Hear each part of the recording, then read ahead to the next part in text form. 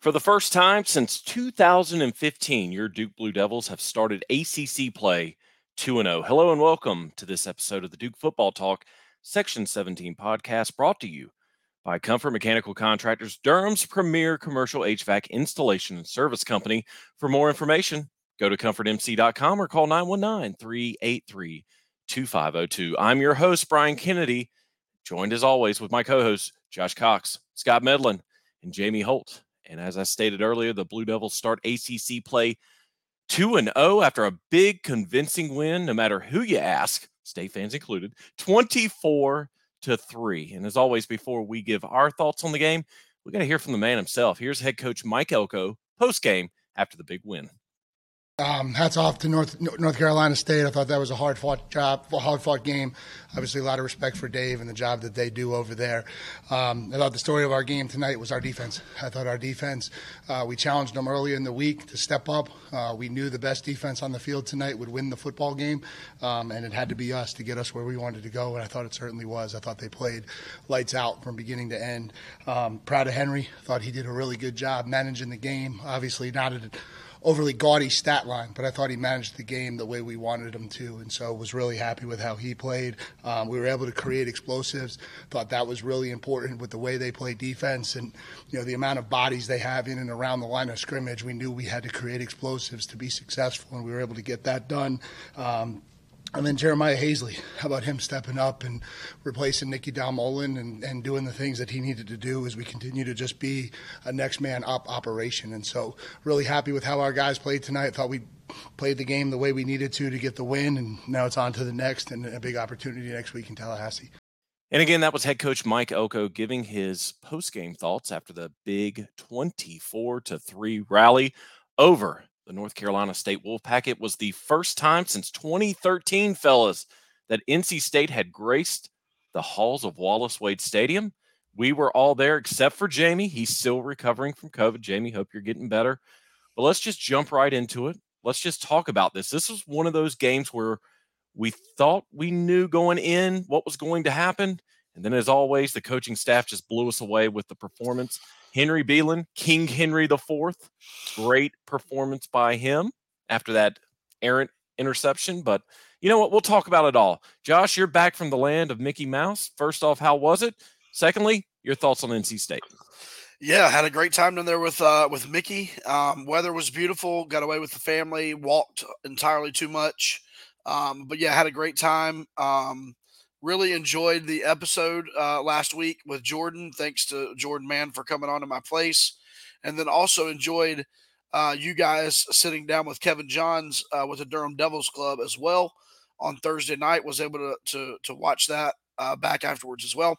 But yeah, my thoughts on the game Saturday. So a couple of things. First of all, I was obviously, hoping that Riley was going to play. And hopeful for that. But then, the closer we got to game time, started hearing that it wasn't going to happen, which is fine. Henry came in, I thought, and played a great game. We're going to probably talk about that in a little bit with some of the questions that you have. I thought Henry managed the game. One of the things that I thought was interesting is, if you would have asked anybody before the game, they're going to say, okay, if Henry plays, we're literally going to just run the ball down their throats. And I'm like, yeah, that sounds great, but they're going to be ready for that. And so we're going to have to do some other stuff. Well, turns out we really just ran the ball down their throat. Like, they're a good defense, not a great defense. They're good, but we ran the ball down their throat. I thought that was awesome. And then we did find out that we were not just down Riley. We were also down Nicky Dalmolin. Jeremiah Lewis also did not play in this game. And so Terry Moore stepped in his spot, and then Jeremiah Hazley at tight end, which we'll talk about him in a little bit as well. Thought those guys did great. And then, of course, I couldn't start the pod without mentioning my guy, Todd Polino, bouncing back. In case you were wondering if that Notre Dame got to his head, drops a 52-yarder in this game. He's back on track and ready to roll. So shout out to Todd. Before we continue, fellas, I just want to throw this out there. We're calling an audible tonight. We typically give our reaction, go into an interview, then we go into our mailbag. Well, we had promised EJ Manuel. Unfortunately, due to scheduling circumstances, we couldn't get him on. So we're going to have a double dose. EJ Manuel, boo. I mean, it's Florida State week. He might not have wanted to come on and talk. Three cheers for Eric McLean. None for EJ Manuel. And if you didn't see it, folks, Big E repped the Section 17 brand Yes, during he one of the did. segments on Friday. It was Friday, correct? The 3-point They shootout there in Cameron. perfect. Yeah, exactly. And of course, Big E won. Why wouldn't he? But anyway, we are going to have two mailbag segments tonight. We're going to have a mailbag segment for the state reaction. And then, of course, we'll have our mailbag segment for FSU. Scott, Jamie, I'm sorry I interrupted. Your reaction to the game. No, it was at first when the game started after Henry had made that pick threw the pick and State got the football, it seemed like, okay, don't know what's going to happen. And then they go negative 2 yards and my man kicks a 57-yard field goal. So, hey, shout out to him. That dude, that powder keg, he's no Todd father, but he's got a nice leg on him. So, then Todd comes out there and does the same thing, kicks a 52-yarder and actually, hits field goal extra points after we score touchdowns. So even better. But, it was a total team effort to me. We're going to hit some of this in a little bit, but it seemed like in the second half, we kind of left everybody wanting for more. I think that was just the plan. Once, got up on them, the philosophy has been so far in Duke football and Mike Elko history is ground and pound. And if you can't stop it, then you can't stop it. And it was interesting to see where Wilson, he lined up a lot of times. He didn't blitz as much as he did in games past. But I think he also knew he was going to get chipped a lot. And I'm going to be honest with you. And I'm going to go ahead and say it. Whoever gets him next season in the NFL, you are getting ready to get a player.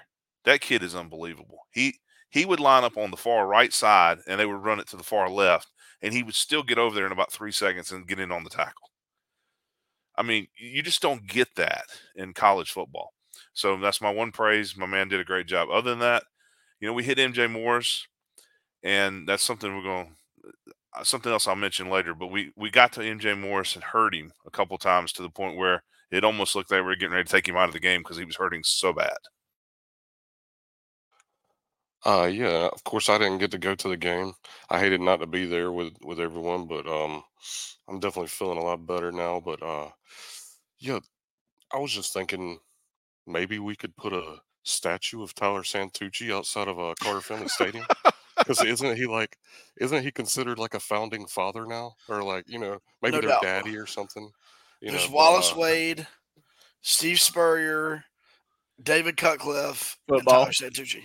Yeah, I mean that was just a completely dominant defensive performance, and getting to watch it on TV is actually, I mean, watching from Section 17 is actually the best, of course. Shout out Chris McCurdy, I know that. But watching from Section 17 is the best. But watching it on TV, you get to see a little bit more than what you see from the stands.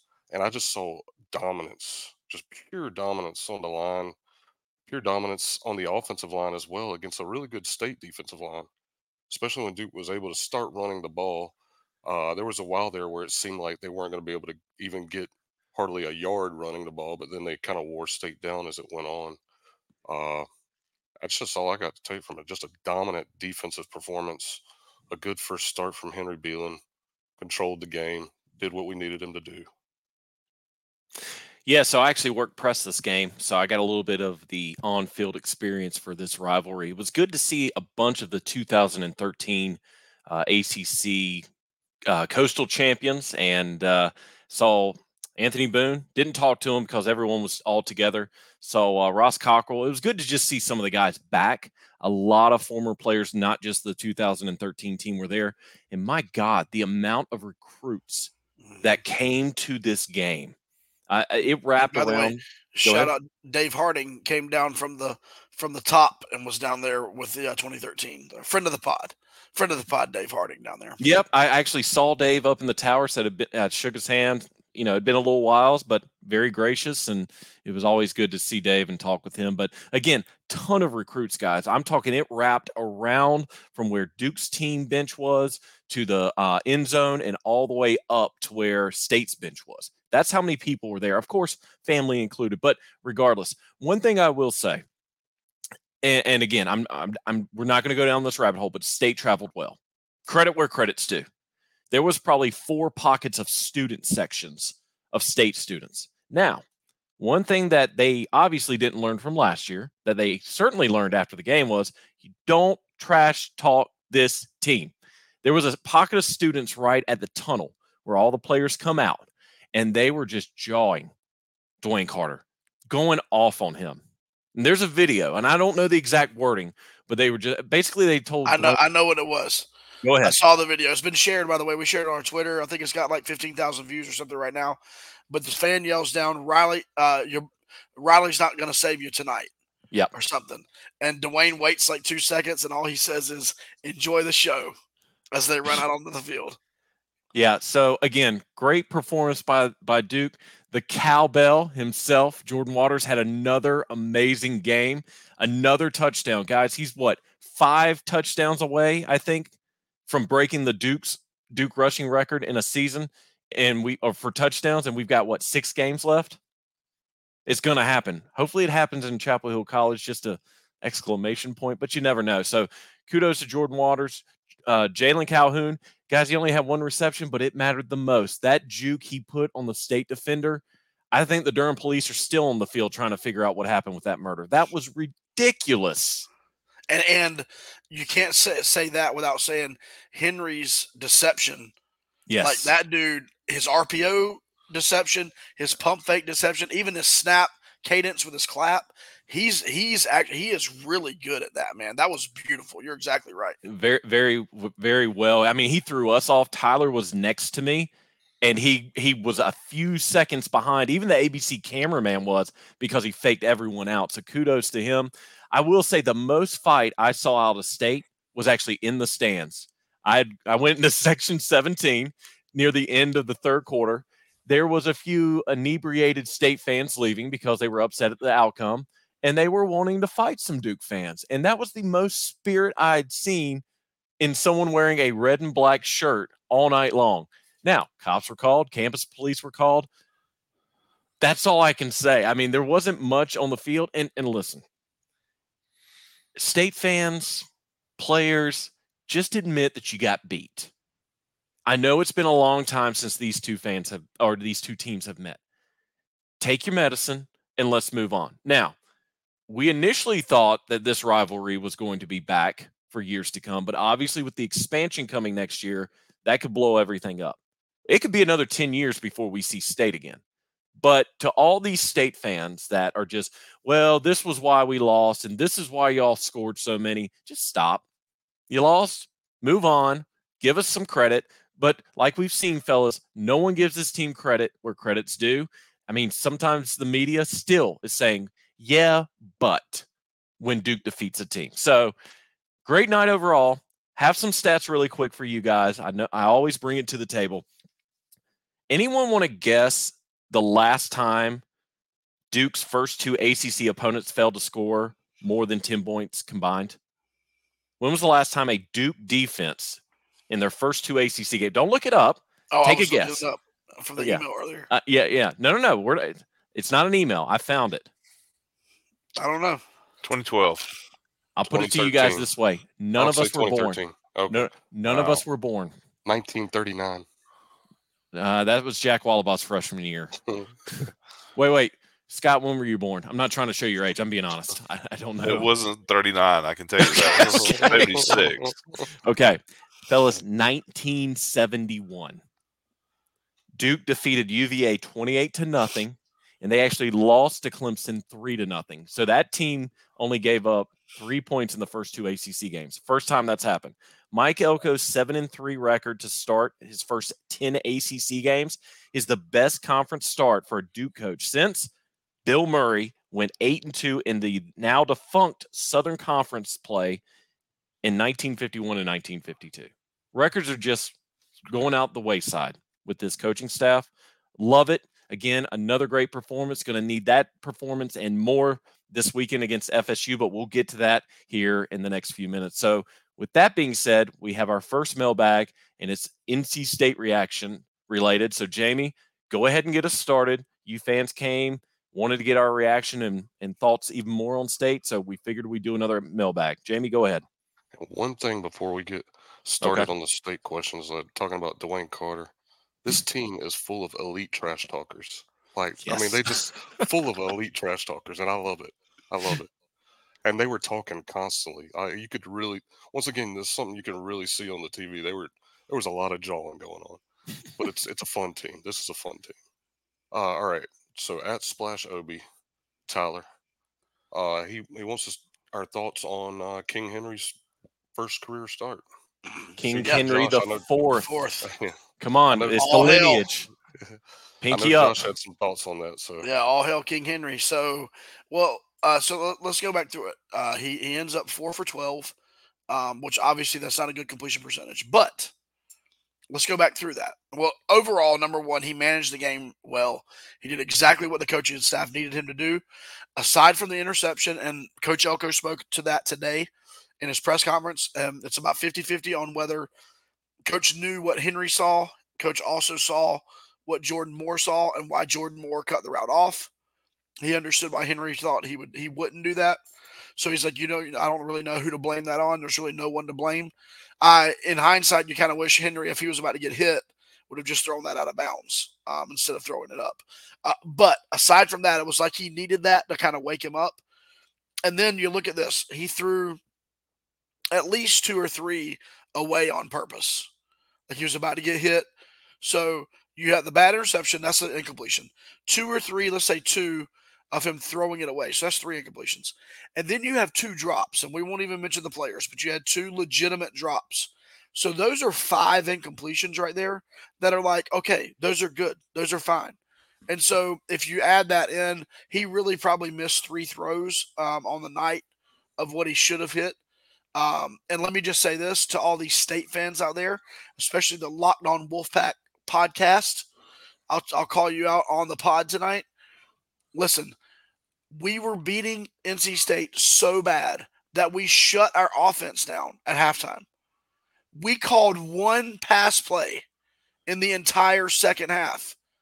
1 pass play. Your team was that bad. The Duke coaching staff literally said, we can just sit here on offense and turn around and hand the ball off, and NC State is not going to score. That is how bad that offense was. So, anyway, I digress. I thought Henry was great. I will tell you that I think Duke fans, I think the coaching staff, I think Henry himself would say because of that game. Now, should he? We don't know. Should he have to play this Saturday? Should he be called upon in any other game? I think this team has ultimate confidence in Henry Beelan. I would say the one pass that we did throw, had it been caught, was a touchdown, because that was nobody in front of him but us. Anyway. And look, I think Duke's in good hands moving forward with Henry Beelan. If Riley does decide to go pro after this year, even if he's able to come back for the Florida State game, which we hope he is. I mean, honestly, you would want Riley out there. But if Riley goes pro at the end of the year, I think Duke's in good hands with Henry Beelan. He looked the part Saturday night. All right, at PD Duke 85, Peter Dodge coming in. Speaking of the 4 completed passes, when was the last time Duke completed just 4 passes and won a game? My suspicion is that the event predated Peter Dodge and Jack Wallaball, which I gotta think that he's probably right on that.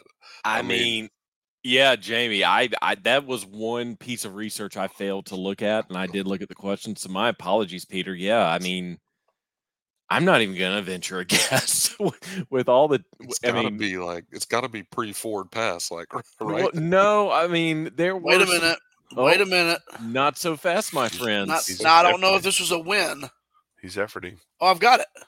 He's the first Blue Devil. Man, you guys got to read the media emails. Shout out, Cat. Henry's the first Blue Devil starter to complete 4 or fewer passes in a win since Mike Schneider did so against Georgia Tech in 2003. He was 3 of 9 for 79 yards. I was going to say it was probably during the years from 95 to 2007 that happened. So okay, there was a 2008 instance, but it was a loss. Football. Yeah, when I say who the quarterback was, Scott, I know you're gonna know why he only had two completions in the entire game. Zach Asak. Oh, Mr. wow. Mr. Quarterback Draw. Run the was ball, 2 for 9 against Vatek. So, I There remember was that because, in fact, he played for Thad, who got hurt the week before. That was the week after the state game, I do believe, where Okay. we went after Tad had the big game. He Yep. went up to Blacksburg, and next week started emergency wise, and yeah, there were Duke fans playing drinking games with that. Yeah. Zach Asak runs the ball, take a drink. Yep. Uh, at Drew Chesh wants to know some more about Jeremiah Hazley, who looked good in unfortunate circumstances. Nicky Dalmalin getting hurt during practice, uh, but he looked really good out there. Yeah. So if you don't know the story, he was a linebacker, recruited as a linebacker. He played both linebacker and tight end in high school from the Pittsburgh area. And, honestly, if you look at that linebacker room, for sure the top three are pretty solidified in Dorian Mosey, Trey Freeman, and Cam Dillon. And then Nick Morris Jr. had really solidified that fourth linebacker spot. So really the linebacker two deep was set. And so Coach Elko said that this wasn't a thing where Hazley came to them. They actually went to Jeremiah and were like, hey, listen, you see that where the depth chart is right now. If you want to have a more integral role in our team, here's where we think we could use you. And he agreed to it as at the end of camp. Like he switched his number. It may have been like the second game, even that he's, or maybe it's the first game, but he switched his number right at the very end. And I mean, he immediately jumped to number 2 on the tight end depth chart. And then with, like you said, Jamie, with Nicky having the injury, stepped in. And I mean, he had 2 catches, 2 of the 4 completions from Henry were to him. A nice touchdown. So yeah, I mean, that's shout out to him. I think Duke has their tight end of the future right there in Jeremiah Hazley. And to be the second string tight end like that quick after making the jump, that's pretty amazing. Brian, did you have And anything to add? yeah, Go and ahead, Josh. jumping a upperclassman, and I'm not not to downgrade anybody, but I mean he did. So And we met his family at the tailgate, right? Yeah. So, I mean, they're already in well with the Section 17 Hard Hat Guys tailgate. So it was good to meet with his family. But yeah, agreed. That's another room that the next man up mentality. And I mean, scored a touchdown. First game, really seeing a lot of action. So kudos to him. All right. At Wallace Wade 24. Ask a hard hitting question that The ghost of Wallace Wade. it's actually Wallace Wade. uh, He's like, my friend Jack Wallabaugh would like to know. we did meet his granddaughter at the We did. at the Yes. DDC event. That was I pretty actually you cool. saw know? her the other night as we were Yeah. leaving. She passed us, but anyway, go ahead. So I mean, I don't think this is her, but like I'm not sure. Why does the band play the other team's fight song pregame? And we have, trust me, we do not Wallace. want this to happen. We constantly we think Wallace Wade would even I turn think over in his Wallace Wade grave. would roll in his grave knowing that. Maybe he's the one that started it. Look, we have beat this horse way too many times. All we can say is probably not going to change. It's not going to change. And we're sorry, but it's been going on since Jack Wallabaugh's freshman year, apparently. Jack, we love you if you're watching us. We're just joking. But don't know. We don't know why that tradition started, but it's apparently never going to end. Scott? I think it started when we started doing this campaign of union together as teams, and then they did that one weekend, and Duke is the only team left that still does that stuff. Yeah, it was like an ACC thing, wasn't it, Scott? Like one year they were like really big on like the sportsmanship thing. Yeah, ACC Unify, I think is what they called it. Yeah. Hey, 23 minutes in. Got him. Jamie's gone. Jamie's gone. Group chat 1, Jamie 0. Hey, there is one thing that's actually worse than playing the opponent's team fight song. Do y'all remember when we were so bad, like from that 1995 to 2007 era, when they used to play Wipeout in Yes. front of the opposing team fans, and then we did Yeah. beat 50 to nothing? It was terrible. Memories. So good. All right, at Bleed Blue _24, and What's he's with coming the in hot. 24s? Are these students or graduates? Possibly. Yeah. Okay. He's coming in hot with did NC State realize that Duke was far superior to them? Seems that if State didn't have any urgency and was giving up close to the end of the third quarter. They were taking the play clock all the way down. And I mean, honestly, once again on TV, you could see the fear in MJ Morris's eyes. Like the defense, they had him at that point. There was 4 sacks, right? 4 right. sacks on the night. I'm honestly surprised they didn't bring in Brennan Armstrong at some point because he looked like he was done. I want to say, here's the thing. They didn't start dialing up the blitzes until the third quarter. They never blitzed in the first quarter. When they got in the third quarter, they saw that he was they could get to him, and then they had somebody new each time. It was BJ usually, but somebody hit him, and there were many times that it didn't look like he was getting up. And how he got up a couple times, I don't know. Well, remember, we talked about this last week, guys. If you pressure MJ Morris, he was going to make a mistake. Yep. See the Trey Freeman interception. Yep. Scott, I think you even said if we pressure him enough, there's going to be an interception or two in that game. And wouldn't you know it, we pressured him, interception. Yeah, no, for sure. And here's I think what my frustration is with NC State and just the whole. It's not just the fan base because it's the players too. If you guys saw the clip from MJ Morris's post game, I mean, they can't even just go in there and like say, "Yeah, we got our butt kicked." He's got to say like, "They didn't beat us, we beat ourselves." No, bro, you got your butt kicked. Like, if Riley Leonard's playing, or even if Kevin Johns decides to continue calling the offense from the first half, you lose this game 42-3. So like, I don't know, man. I just think there's some like very much delusional stuff going on over there in Raleigh, and yeah, they're in trouble. All I can say is for my state friends, we picked you guys 8th in the ACC, and that was way too high. Hey, that seat is hot over there too. All the state fans now, that seat is getting hotter for Mr. Doran. All right. At Big Papa RV, thought this was a good question. Why are we in the shotgun formation on 3rd and inches? Haven't analytics proven that under center QB sneak is the best play call in that situation? Now, I don't know anything about analytics. I don't want Coach Elko calling me out again. Well, let's welcome in Kevin Johns, offensive. No. Yeah, that I have no answer to it. I don't think it's a great question. It is. If you subscribe to the Durham Devils Club, $25 a month, you yourself can get on a Zoom call with Kevin Johns, probably. Kevin Santucci coming soon. Just throwing that out there. Tyler Santucci. Tyler, sorry, not Kevin. Guys, again, I am perfect for the season. I'm horrible with names. My apology. Tyler Santucci. No, yeah. Here's what I'd say. My thing about going in shotgun, if on 3rd or 4th and short, is if you're gonna do it to like Tim Tebow it, I'm okay. Like if you're going and you're gonna power it with your quarterback and you're gonna just run it in, and maybe your running back's gonna get behind them and do like the butt push or whatever they do. Bush push. The bush put. Pause. To Matt Liner. I think it's the tush push. Yeah, I think it's the tush push. No, it's the bush push. Oh my God! From Matt Liner when Reggie Bush pushed him up at Notre Dame to win the game. Tyler, you're welcome. This is going to be a fun edit this week. God almighty. Man, I got to mute on that one. But no, as long as you're lining up to do that on 3rd or 4th and 1, I'm fine. What I don't like on 3rd and 4th and 1 is like the RPO feel. You know what I mean? Where the running back doesn't get like downhill quickly and he's trying to find a hole. Like, to me, that's where you get yourself in trouble.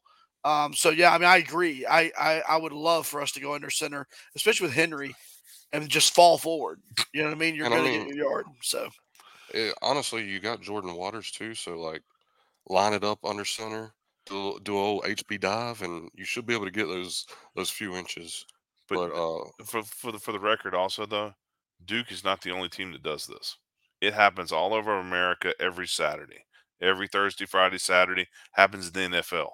It happens on Sundays. I was going to say all the time. So there's the analytics for a reason.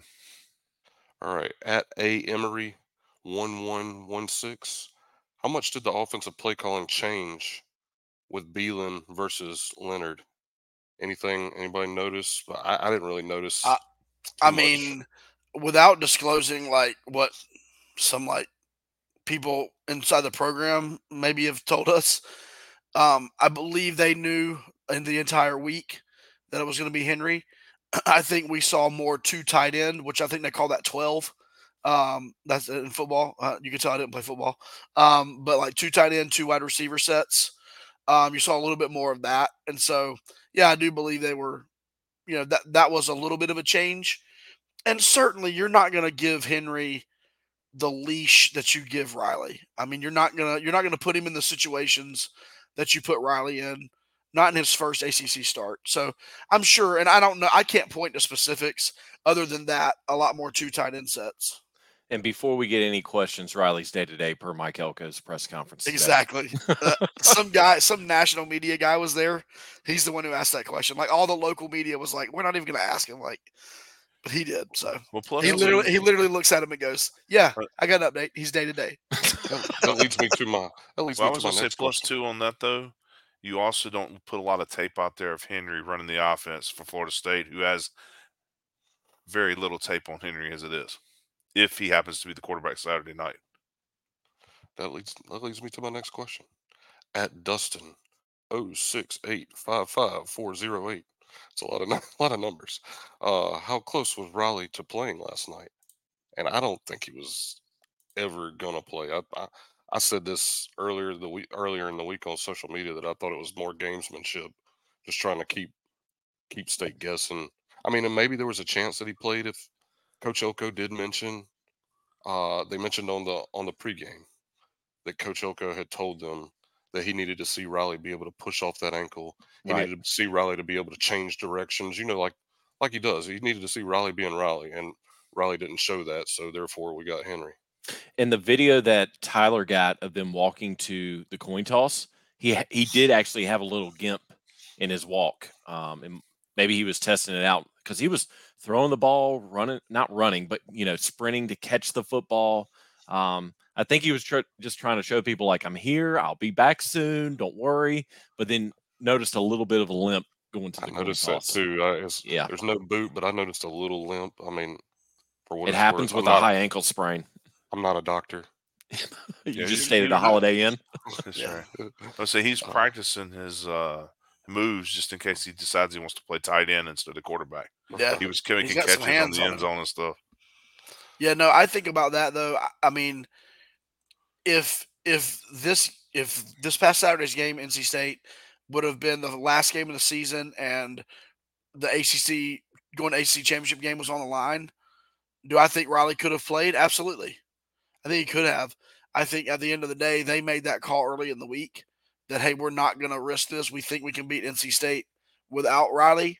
And we went out and did it. So I do, if you told me, and we know nothing, well, legitimately, we're not just, we don't know anything. And listen, Elko isn't going to leak it. And I don't know how Pete Thamel gets his information, but it's not from Mike Elko. But like I do, if you ask me to put money on it, I would put money that he plays this Saturday. But you never know. Jamie. I was trying to get the mute button undone. All right. I'm just gonna go with one more question from State because the last couple were kind of the same stuff we've already discussed. But Tyler Lester had a good question off of Facebook. He said, "Is Terry Moore the most unappreciated player on the roster?" And boy, did he had a nice game Saturday Yes, night, he did. stepping in for Jeremiah. Yeah, I say he blitzed on the second play and was in the backfield and made his first tackle. And from that moment on, it was almost every pile either had him or Freeman coming out of the bottom of it from where they were Yeah. making tackles and were there for everything. So I think the more he's played, the more confident he's gotten. And, he's an athletic kid anyway. Obviously, we saw that last year as a running back. But he's learning the job, and he did a really good job Saturday night. Terry Moore, 7 total tackles, half sack, and 1/2 tackle for loss. That's a pretty good Yeah. stat line. All in. There was the one play too in the first half where I believe it was the tight end for NC State on a crossing route, and it may have been close to the end zone if I'm not mistaken. But it was definitely on a sustained drive, and it looked like he had it. And Terry Moore just came up behind and got his right arm in and knocked the ball away. It was a great pass block up, so pass breakup.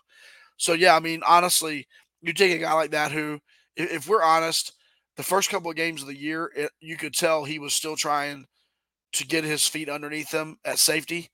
After playing it in high school, but playing running back, at Duke for the first year. But I think now he's fully up to speed, and it is nice to know that you've got 3 guys back there that can play those 2 spots. And so if one guy happens to not be where he needs to be, we've got a rotation. So, yeah. All right, cool. So that is all for our NC State mailbag. And like I said, shout out to EJ Manuel. We're just giving you a hard time, buddy, actually. We would be talking to him right now, but we're not, and it's okay. But we appreciate you guys giving us questions. We're going to take some Florida State ones here in just a minute. But before we do that, we are going to have our segment that we do each week, going back in Duke football history with our guy, the big dog, the guy who got to meet the people who saved his life from Duke Life Flight, got his picture taken with him, got a little badge, a little I survived. I survived Duke. They were actually coming by to collect on their bill. Yeah, another bill. Shout out to Durham for saving Scott's life and sending him a bill for a few $100. Yes. But anyway, this is This Week in Duke Football History with our guy, Scott Medlin. Scott, take it away. So for This Week in Duke Football History, we're going to go back to October 21st, 1950, back when Peter and Jack were both freshmen, I think for the 3rd time. Quarterback Tom Powers would set the all-time Duke record for most touchdowns and points in a single game, playing on the road against the Richmond Spiders. Powers would score 36 of the 41 points Duke would score that day. The 6th touchdown Powers would score, along with the 36 points, are both records still today in the Duke record books. Powers would go on to play in the NFL for the Washington, back then Redskins, and would later work at the Department of Labor under the Kennedy administration. And that was This Week in Duke Football History, brought to you by Bull City Sheet Metal. No matter what your duck needs, if air goes through it, they make it. Give them a call at 919-354-0993 or visit bullcitysheetmetal.com. Oh, so Uncle Robert had Tom Powers on his staff, or was it Uncle John? Do we know? Does it say? It didn't say which one. Wait, what was the years again? 50, I thought. So he played in 50. It had to have been Uncle John Kennedy, 35th President of the United States. Now, Rest Brian, do you think there was just one shooter, or I'm just kidding? We won't get Oh gosh, the Wallace Wade sniper was not in Dallas that day. God. I love it. Oh, but let's not go down that rabbit hole. And he was there when State had the ball on offense Saturday night. Oh, yes. All right. So that was This Week in Duke football history. It's always enjoyable to go back in time and relive some awesome moments. But now we're shifting over to this week. Hey, Brian. Yes. Before we shift over, all right. I would like to mention the Durham Devils Club. Real quick, Durham Devils Sounds Club. We partner with Durham Devils Club. This past week, if you weren't on the Zoom call, you missed out, because Brian and Jamie and Scott got to sit down with offensive coordinator Kevin Johns for an exclusive behind-the-scenes Q&A that Trinity Club members and above at the Durham Devils Club were able to ask their questions, interact with Coach Johns. I mean, during the middle of the season, that's pretty cool. A game week, they were able to ask a ton of questions. He was super open. But Durham Devils Club is the NIL arm of Duke, and so we want to encourage you to be a part of that, whether you would be a high-level donor or whether you would just be somebody like $25 a month. That'll get you our content through the Durham Devils Club. And so we want to encourage you to do that. And then if you are watching this, I'm going to go ahead and do this before. I usually do it at the end. But if you're watching this on YouTube, would you subscribe? Make sure you subscribe. I think we're at like 350. And we want to keep this thing rolling. We want to get to 1,000 as quickly as we could. So subscribe, comment. If you're listening to this on Apple, would you leave us a rating and a review? The written reviews are very important if we've earned a 5-star. If we haven't earned a 5-star, just don't leave us a review. It's all good. But 5-star reviews, Spotify, 5-star reviews. Obviously, like us on Facebook, Duke Football Talk. You can search that group. And then Duke FB Talk, TikTok, Instagram, Twitter, X, whatever you call it. DukeFootballTalk.com. I think I've got all of it out. But we really do appreciate you guys listening. We try to bring you good content. We put a lot of energy and effort into what we do, guys, and time. And so we really appreciate it. What best thing you can do for us is give us a 5-star rating and review. We really appreciate it. That's enough for my commercial. Yeah, brought to you by. Yes, and as I stated earlier, we will be speaking with defensive coordinator Tyler Santucci in the coming weeks. I think I said Kevin because I had Kevin Johns on my mind when we interviewed him Hey, last week. we'll give him a player tease too. Player tease Hey, coming up. True freshman. there's a certain running back that we're going to Yeah. be speaking with. Josh Mis- kind of gave it away just now, Mr. but True Freshman. You heard about him. You saw him in the spring game. You heard a lot about him in the summer fall camp. You haven't seen a ton of him yet. You see him on some kick returns. He's going to break loose, and you'll hear from him exclusively behind the scenes, DurhamDevils.com only. And all right. let me tell you, man, Kevin Johns was awesome too. That was just a great interview. Yeah, we enjoyed it. His son kind of snuck in at the last minute to ask him a question. That is the only thing we're going to tell you about the interview. So that was fun to get a sneak attack by Logan. We had a great time. But we got to move on, fellas. It's FSU week. 7:30 ABC Saturday night. A big matchup in Tallahassee. Josh and Scott will both be driving down south to Tallahassee to see the game in person. That is a once in a lifetime experience, fellas. I hope you enjoy it. But now we've got to get to our second mailbag segment, this time talking all things Florida State. So, Jamie, go ahead and get us rolling with the first question. Second mailbag segment. Do I get overtime pay for this or? What's 0 Okay. times 0? You get double. No, 0 times 2. We'll give him double. Yeah. Okay. Give me Yeah. double. 0 times 2. You can take the intern's pay. You got the Jethro Bodine math. Naught plus naught equals naught. All right, we got our first one is an email submission from Ed, who is class of Duke 1979. So shout out to Ed. He said first he wants to thank us for our podcast. He, as a Duke grad and someone who first started attending Duke football games with his dad, who graduated from Duke in 1943, when he was 8 years old, he appreciates our dedication and enthusiasm and insights. Um, his first question, he had a couple of questions. His first questions, as he watched the games and reviewed the depth chart, the skill at least two deep is impressive. The two lines in the secondary jump out as examples for him, not to mention the running backs. He said, is Coleman going to play this year? We haven't been seeing much of Coleman ever since he was injured, and it's just hard to get up that depth chart now. I mean, I don't know. Like Josh said earlier, we don't have any ends with the team. It just I don't know if it's just Jordan's been playing so great and Jacquez was right behind him, or if he's still having that lingering injury. We don't know. We all thought coming into the season it would be Jalen and Jacquez with a mix in of Jordan as the cowbell.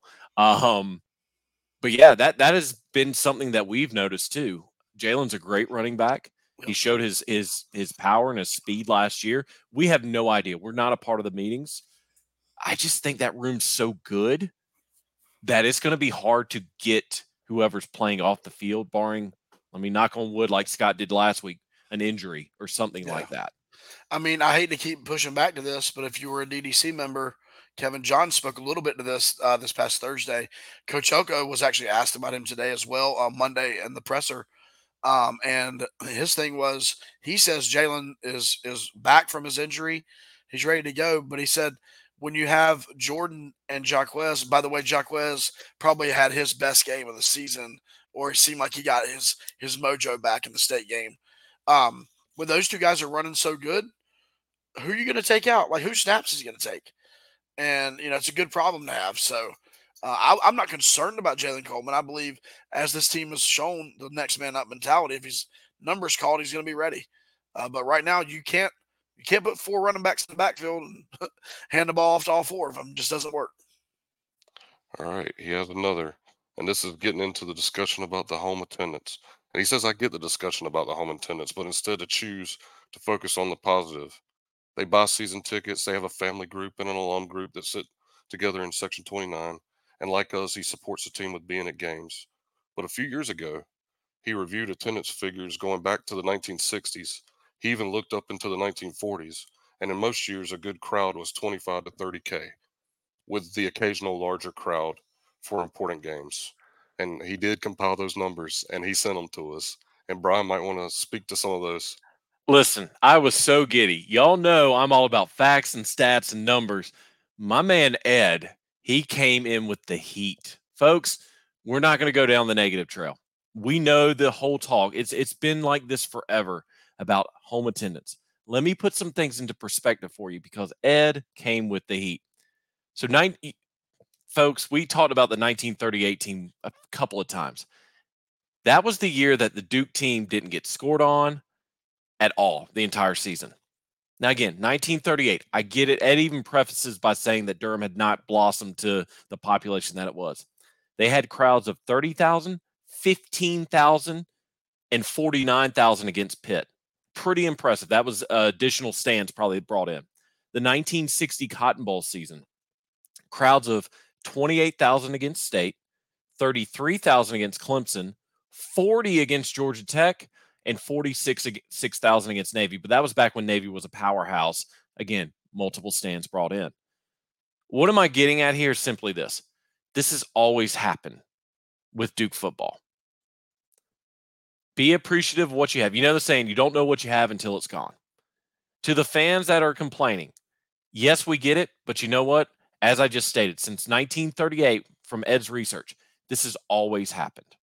So what's the easiest way that you can put the naysayers to bed? Show up if you can. Like Scott said last week, we understand. You got kids. It's a primetime game. Hard to get out. You're sick like Jamie was. He's not going to come out and jeopardize people's health. We get that. I'm just going to throw this out there. November 2nd, 7:30, Wake Forest. There's not going to be any tailgating because it is a school day for the university. Gates open at 5. Get there, get in the stadium, enjoy the second to last home game of the season because this team could potentially be what? 9 and no. We're 5-1 now. Could be 7-1, maybe 8-1, I believe. 7-1 going into that game. And we have not seen a 7-1 Duke team that late in the season since I don't even remember. I don't even think the 13 team was at that point. So it's been a while. But Ed, thank you so much. If you want to keep sending weekly emails with all the stats and facts, we would love it. We will put it out there if it's pertaining to our opponent or pertaining to the weekly episode. Just folks, enjoy the ride. That's all I can say. I think we all agree on that. And come if you can. Yeah, if I can say this too, Brian mentioned the next home game's a Thursday night game. Go ahead and take the day off work Friday if you have time to take off work.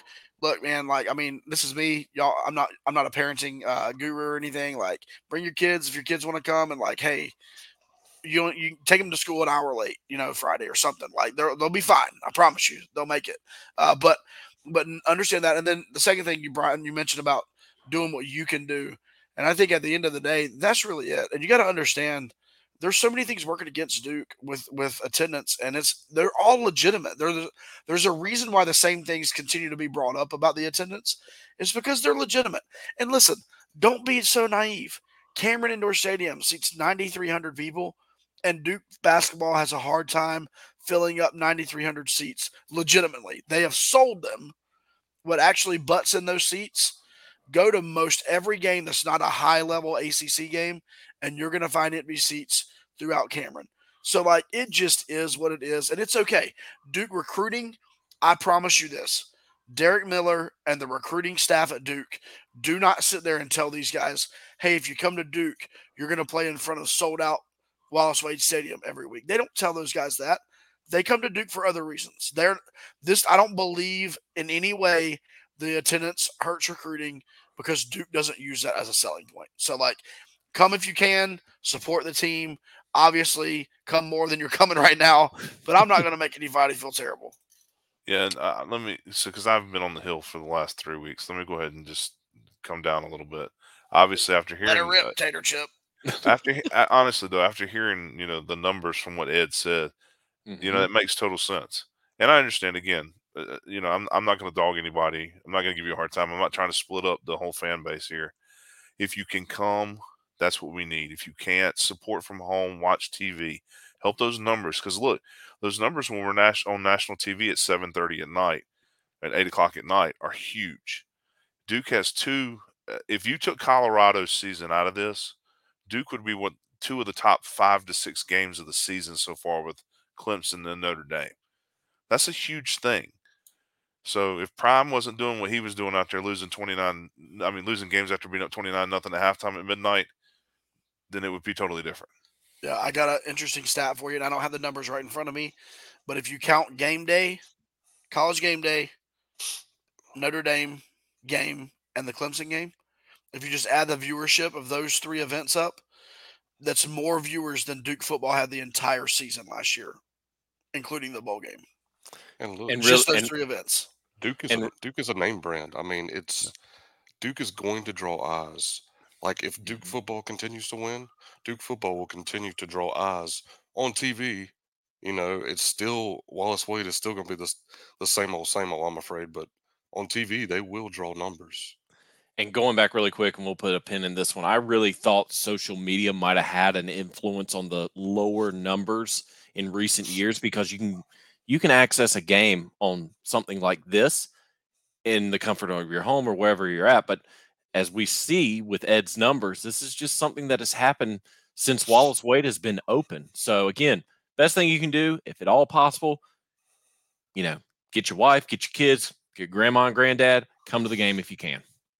All right. We're moving on to Facebook.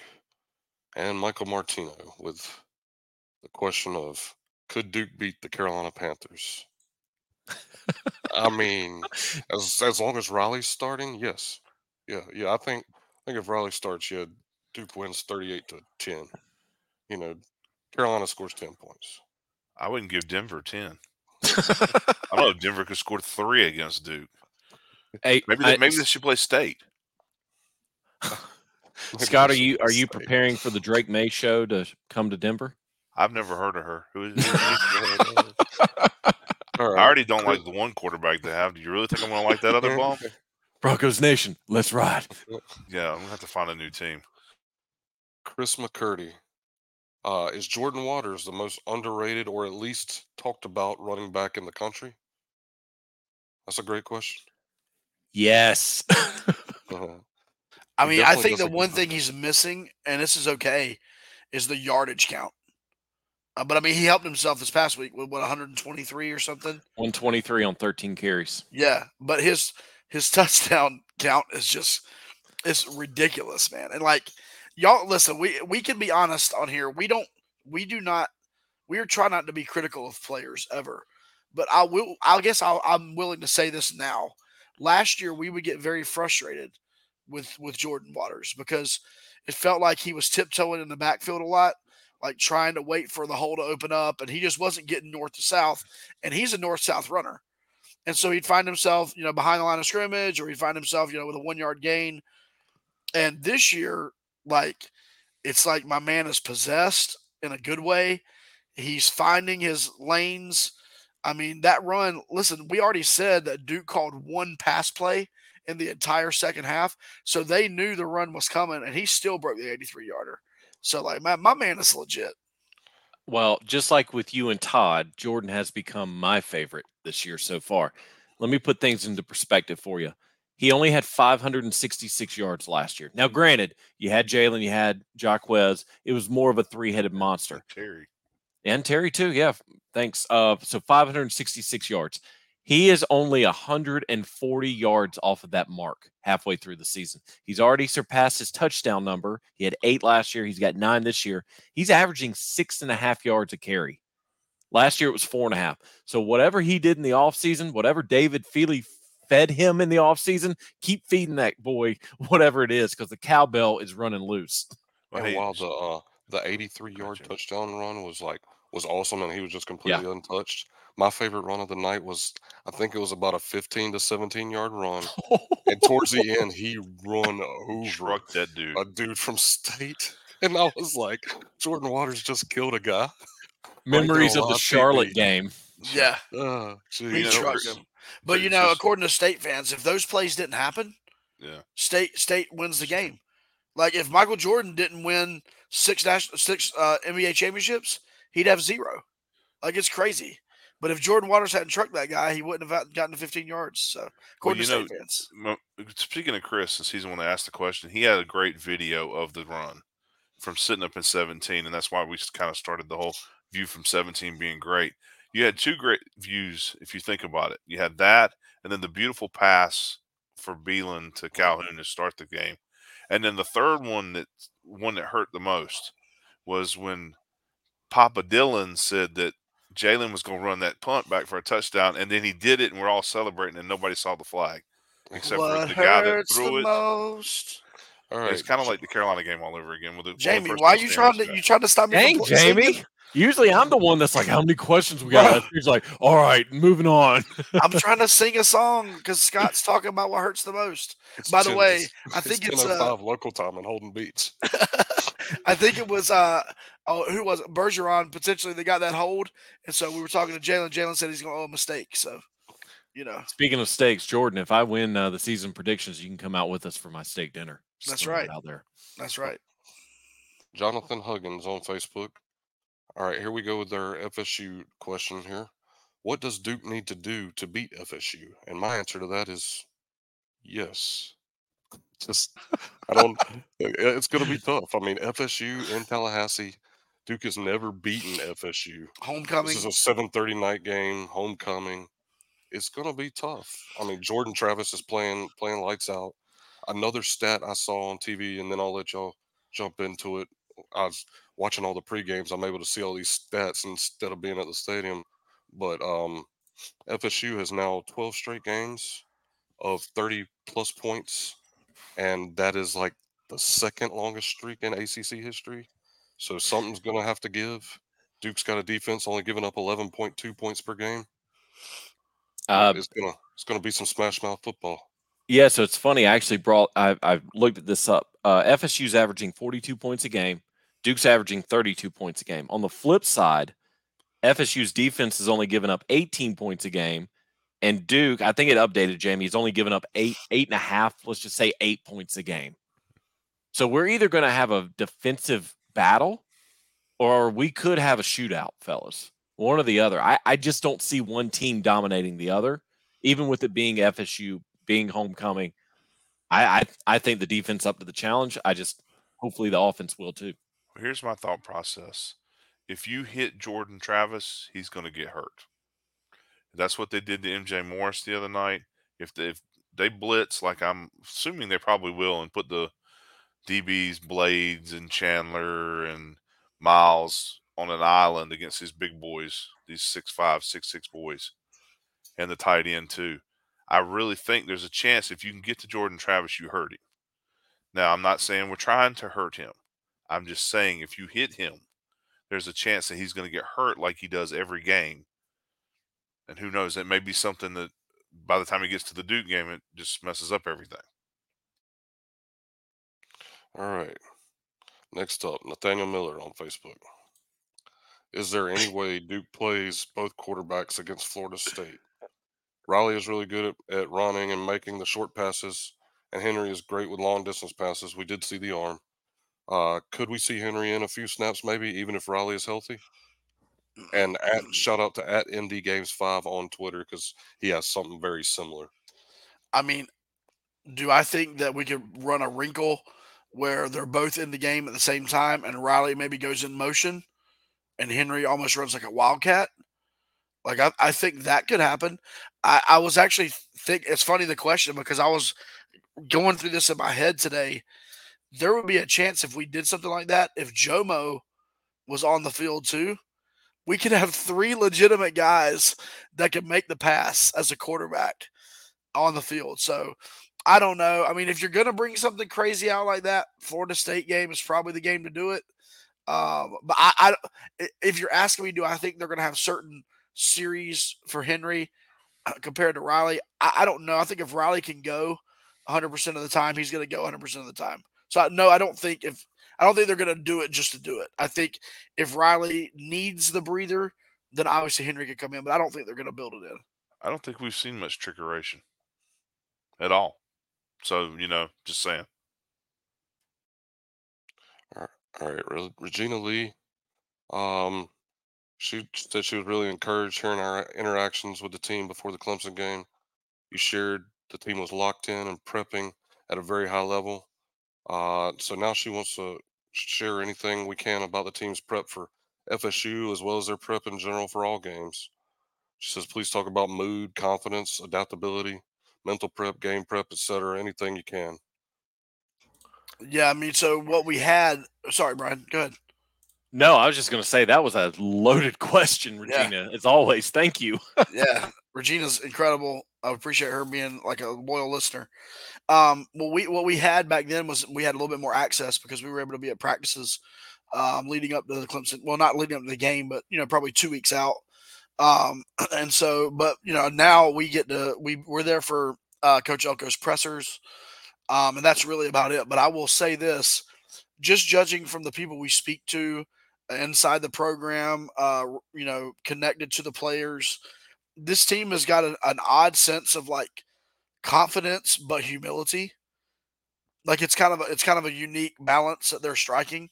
They're not too high on themselves, which honestly, you're sitting there 5-1, ranked 16th, the highest that the program's been ranked since 1994, or maybe it surpassed that even this week. But the arrogance could be there. I don't believe this team's arrogant, but this team is very confident.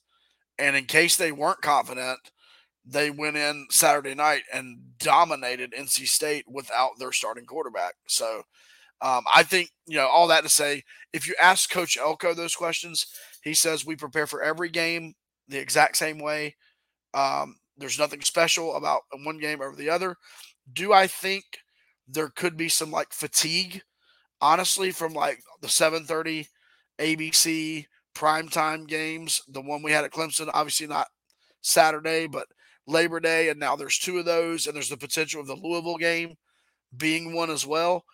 I mean, I think you could get a little bit of fatigue from just being on the main stage, but I think Coach Elko is going to do everything he can to fight against that.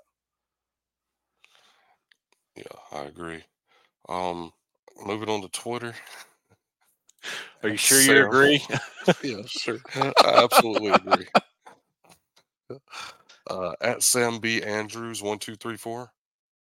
Of the FSU, Louisville, and UNC games, what is a realistic record to go in those games, and what should be our expectations? I mean, to me, our expectations are already. Coach Elko has got it to the point where our expectations are we're going to win those games. I mean, that's what he's brought to the table, right? For this Duke football team.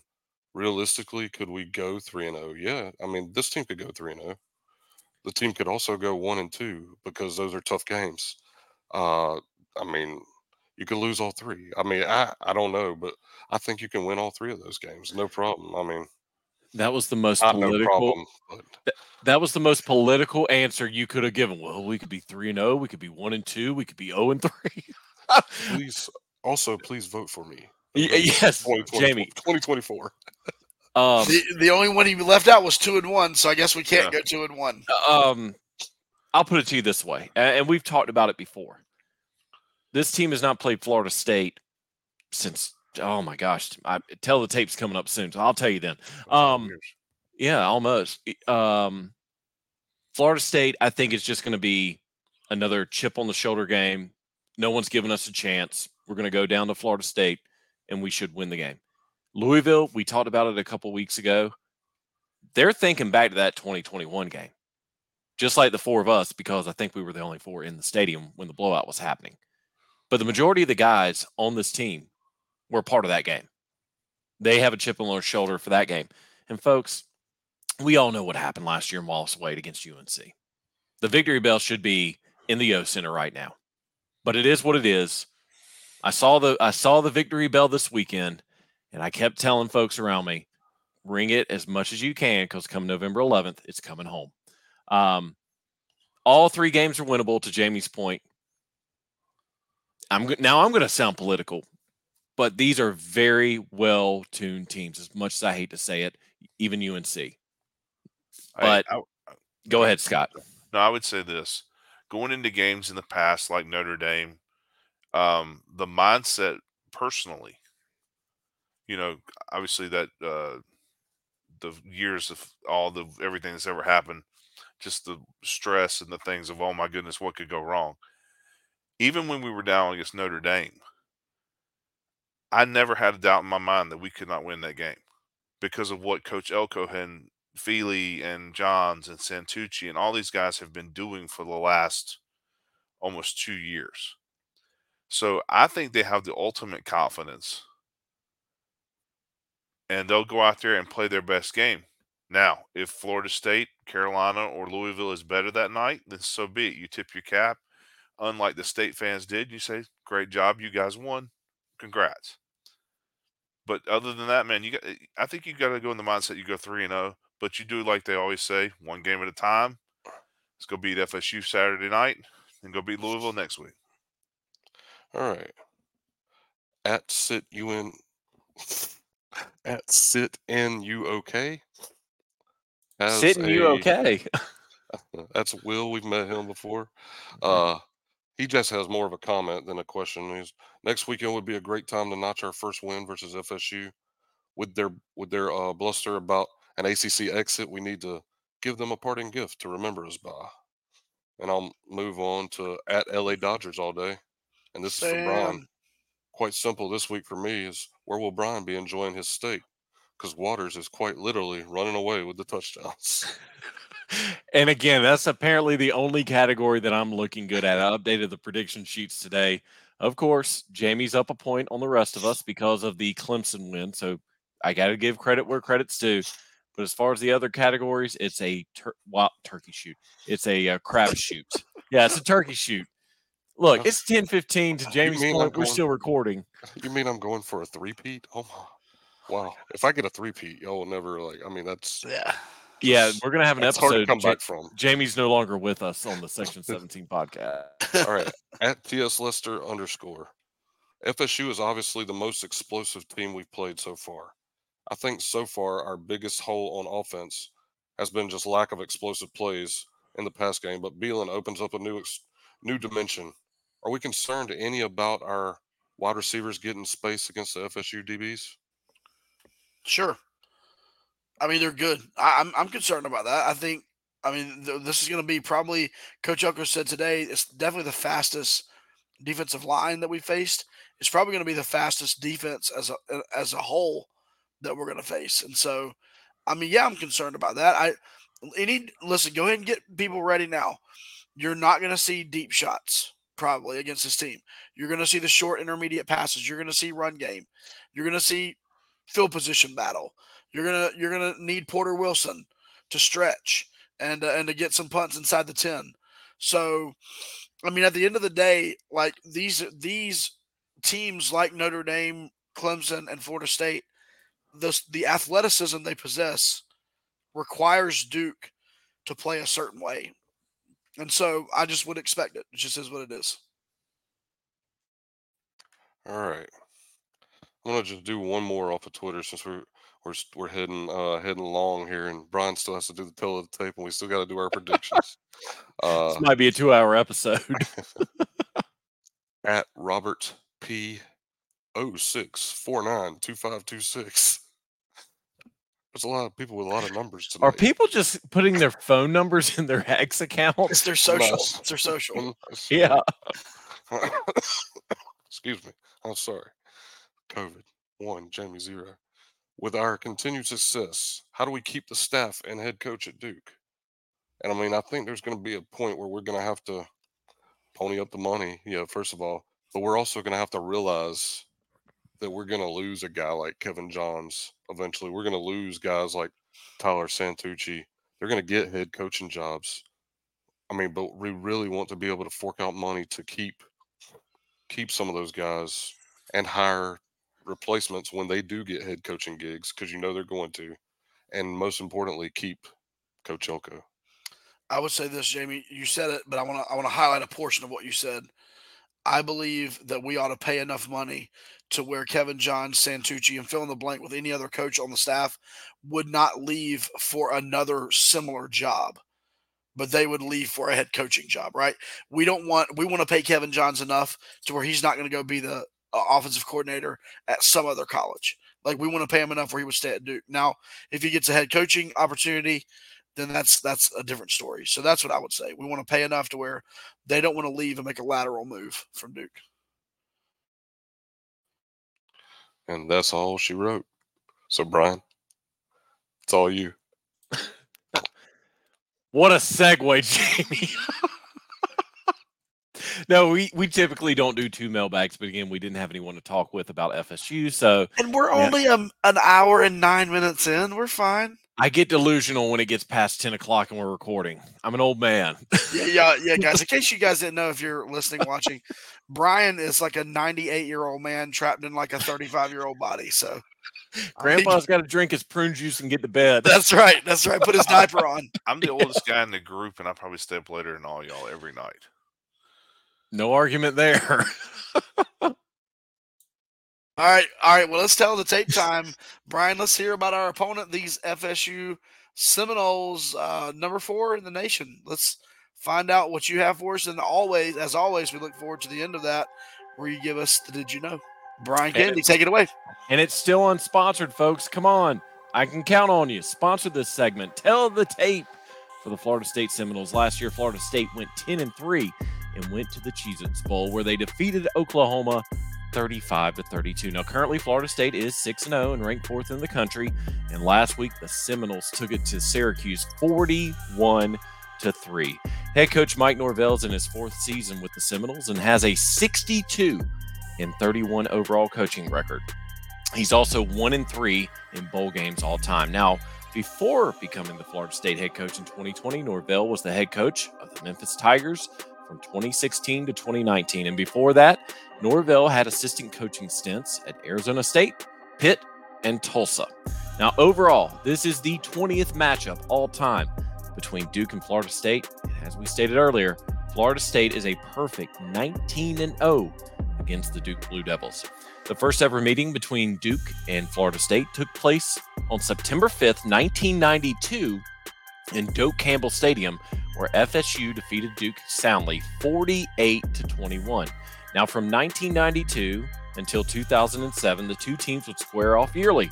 But since 2007, Duke and FSU have only played each other 5 times. The last meeting between Duke and Florida State took place during COVID on December 12th, 2020, when Florida State defeated Duke 56-35 in Tallahassee. Now, the closest Duke has come to defeating FSU was back in 2017 when the Blue Devils lost 17-10 in Wallace Wade Stadium. And Mike Elko is 0-3 all-time against FSU when he was the defensive coordinator at Wake Forest. Now it's time for the Did You Know? When entering Doak Campbell Stadium, fans passed by a unique cemetery that was created over 60 years ago. The Sod Cemetery, which commemorates many of FSU's greatest victories, was started in 1962. After a practice, FSU professor Dean Moore challenged the Seminole football team the Thursday before its matchup against then-ranked number 5 Georgia. Moore had helped coach the first FSU team in 1947 and was a mentor to the football program during its time at FSU. Moore said, quote, "Win and bring back some sod from between the hedges of Georgia." The team took Moore's words to heart and upset the Bulldogs 18-0. Team captain Gene McDowell pulled up a small piece of grass from the field and presented it to Moore at the team's next practice. Moore and head coach Bill Peterson buried the grass in the practice field, and a monument was placed to commemorate the victory. Since that first game, sod is brought back to be buried in the cemetery if FSU either wins a game where they are the underdog, which isn't that much, defeats Florida on the road, or if they win the ACC championship, a bowl game, or of course the national championship. Once the sod is buried, a plaque with the score of the game with their opponent is placed above.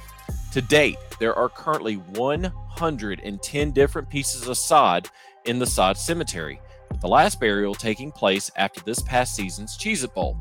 Former head coach Bobby Bowden has contributed the most to the Sod Cemetery, as his teams over the years have buried 63 pieces of sod from big games. And that was the tale of the tape for the Florida State Seminoles. Josh? Man, the not yet sponsored tell the tape. And so that's pretty neat. That's a pretty cool tradition that Florida State has. We're going to be down this weekend, Scott and I. We'll be down there. It's homecoming for them. It's 7:30 start. It's going to be Take some photos. Oh, we will. We'll be doing the whole tour. We're getting down there a little bit early as well, so we can see what we can do even on Friday. Well, now it's time to first find out, you the fans, who got the closest to the score and picked the right team, which I hope you did that. And we'll be sending you a free Section 17 or Bleed Blue t-shirt. And then we'll give you our predictions as well. So who do we have win online this past week? Yeah, we did not have any exact score predictions, but we did have folks pick Duke to beat NC State on Facebook. Jason Rogers, Cash's dad, predicted Duke to win 24-10. So, Jason, we'll be reaching out to you probably after this episode drops. On Twitter, Chris McLaughlin predicted Duke to win 24-17. I believe I picked him because he was the only one that picked Duke's score right. Again, folks, if you pick Duke's score on the nose, you are automatically qualified. If no one picks it, then I go to closest to the actual score. And then on Instagram, Blue Devil Mania, the closest one, predicted Duke to win 24-7. So all three of you will be reached out to by Scott in the coming days to get your free Section 17 t-shirt. Josh? Awesome. So now, guys, what do we think? We all, I think we all, if I'm not mistaken, at the beginning of the season, we all did say this was probably going to be a loss. If I'm not mistaken, I think we all picked that. I could be wrong. Even Jordan Mann, the eternal optimist, the 10-2 Jordan Mann, I think picked this as a loss. And so, yeah, we all did. But I don't know that any of us expected Duke to be sitting here 5-1. I don't know if any of us expected to see Florida State struggle with Boston College a couple of weeks ago like they did. I think Duke beating Clemson the way that Duke beat Clemson, and then watching Florida State and Clemson, go at it, has given Duke confidence. So do we have the over-under and all that? Let's get that first, and then we'll get to our predictions. Okay, I just checked this before we started recording, so this is the most updated numbers. Over-under is 49 points total. And FSU is still a 14-point favorite, 2 touchdowns on Duke. So who wants to go first? I'll go first. I'll get it out of the way. And I'm going to, I've got faith in these guys. It's going to be a tough one. I have something different written down, but I just can't do it. I can't pick Florida State. I cannot do it. I have them written down. I'm going to go Duke 31. Florida State 27. I've got us going white out. White with the Gothic script. Duke, the ones from the Clemson game. White, Gothic script, Duke. Duke 31, Florida State 27. Who's next? I'll go next. Sorry, Jamie. I didn't see you unmute. So I actually wrote down a Duke win. I'm not changing it. I did not put FSU down. I think this is going to be the game that gets this team over the hump as far as national attention and national recognition. To Scott's point earlier, you pressure Jordan Travis, it's going to be a completely different game, as we've seen against Clemson, against NC State, against some of these other schools. This defensive line can get to the quarterback no matter who they're up against. I'm going to go the route that I think Josh went a couple weeks ago. I've got Duke winning it late 27-24 with a Todd Father game-winning field goal, 27-24. As far as the jersey combination, I have been wrong all year long, and I don't expect that to change this week. I think the equipment staff's having some fun with us. I'm going to go white lid, white jersey, blue bottoms. I don't think we're going to have the white out. Just give me that big blue D on the helmet. I don't see the Gothic script coming back. I think they saved that for home games. We've only seen it for Clemson and Notre Dame. So again, white, blue, big blue D. Jamie? All right. So in Tallahassee, tough place to play, right? I was going to pick FSU, but I'm not going to. I was going to. I thought about it all day, and I just can't go against this Duke team, but I think we're going to make it into like a more of a defensive slugfest. Yes, I know that FSU has scored 30-plus points 12 straight games, but we've seen that this is the best defense that Duke has had in my lifetime. And I think that they can continue to make life hard on Jordan Travis. And I also think that we win it with a Todd Polino field goal. 20-17. Duke lose to Tallahassee with a win, 20-17. Jerseys, I'm going to go also icy whites like Josh, but I'm going to change up with the big blue D. Well, yeah. Obviously, even if I was going to pick Florida State, you can't do it now. You can't be that guy, which is fine because don't really want to pick them anyway.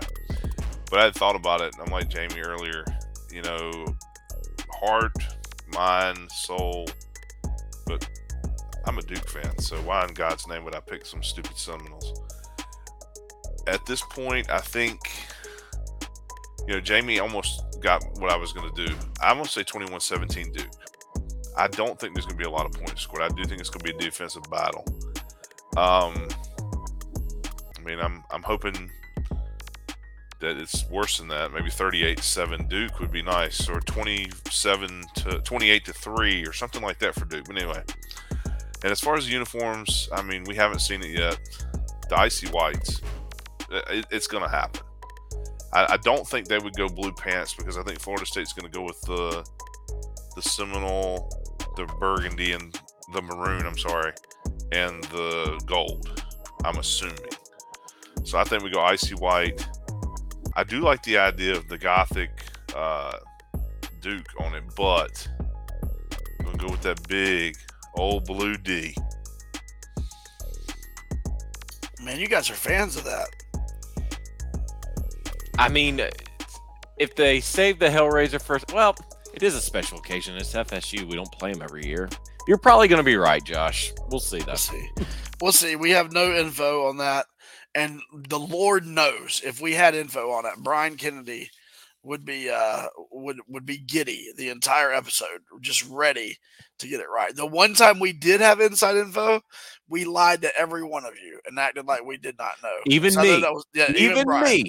That was difficult. So anyway, this has been a great episode. We want to thank each and every one of you for following along, for being a part of the Section 17 family. Just as a reminder, there are 2 home games left. If you need tickets to either one of those, if you made it this far in the episode, we'll just tell you, if you need tickets to those, hit up the DMs. We got you. We'll take care of you on that until they run out. But we really want to see you in the stands there for Wallace Wade for the Wake Forest game. We'll be giving you some information too about a potential pregame hangout for the Wake Forest game, since we're not going to be able to tailgate. Give you some information about that, and then also information potentially about the UNC game, about what we may be doing. And so with that, am I missing anything, Scott, Jamie, anything from you guys? It's been a good episode. Brian, you ready to take us out of here? Yeah, and I got to say, Trent Pace, thanks for calling me out last week. I, for some reason, thought we were playing Louisville this upcoming weekend. To Jamie's excuse, I blame COVID. COVID did it, but it is FSU, 7:30, ABC. I promise I'll keep the schedule straight moving forward. Scott? I was just going to say, Trent actually gets to keep his spot in Section 17 because had all of his future family that was there wearing the state colors, had they won, Trent was getting ready to get booted off 17 Island. Yeah, it's a very exclusive place, folks, and we hope to see as many of you there November 2nd, Thursday night, 7:30 kickoff against the Wake Forest Demon Deacons. But another episode in the books. We are all looking forward to watching the FSU game, whether it be in person like Scott and Josh, or whether it be on TV like Jamie and myself. But we hope to see y'all in the coming weeks. If you see us out in public, don't be afraid to say hey to us. We don't bite people's heads off. We're nice. But until next week, for the reaction episode and the upcoming Louisville game, for Josh Cox, for Scott Medlin, for Jamie Holt, and producer Justin Sykes, I'm Brian Kennedy, and this has been another episode of the Duke Football Talk Section 17 podcast. Now turn the music up.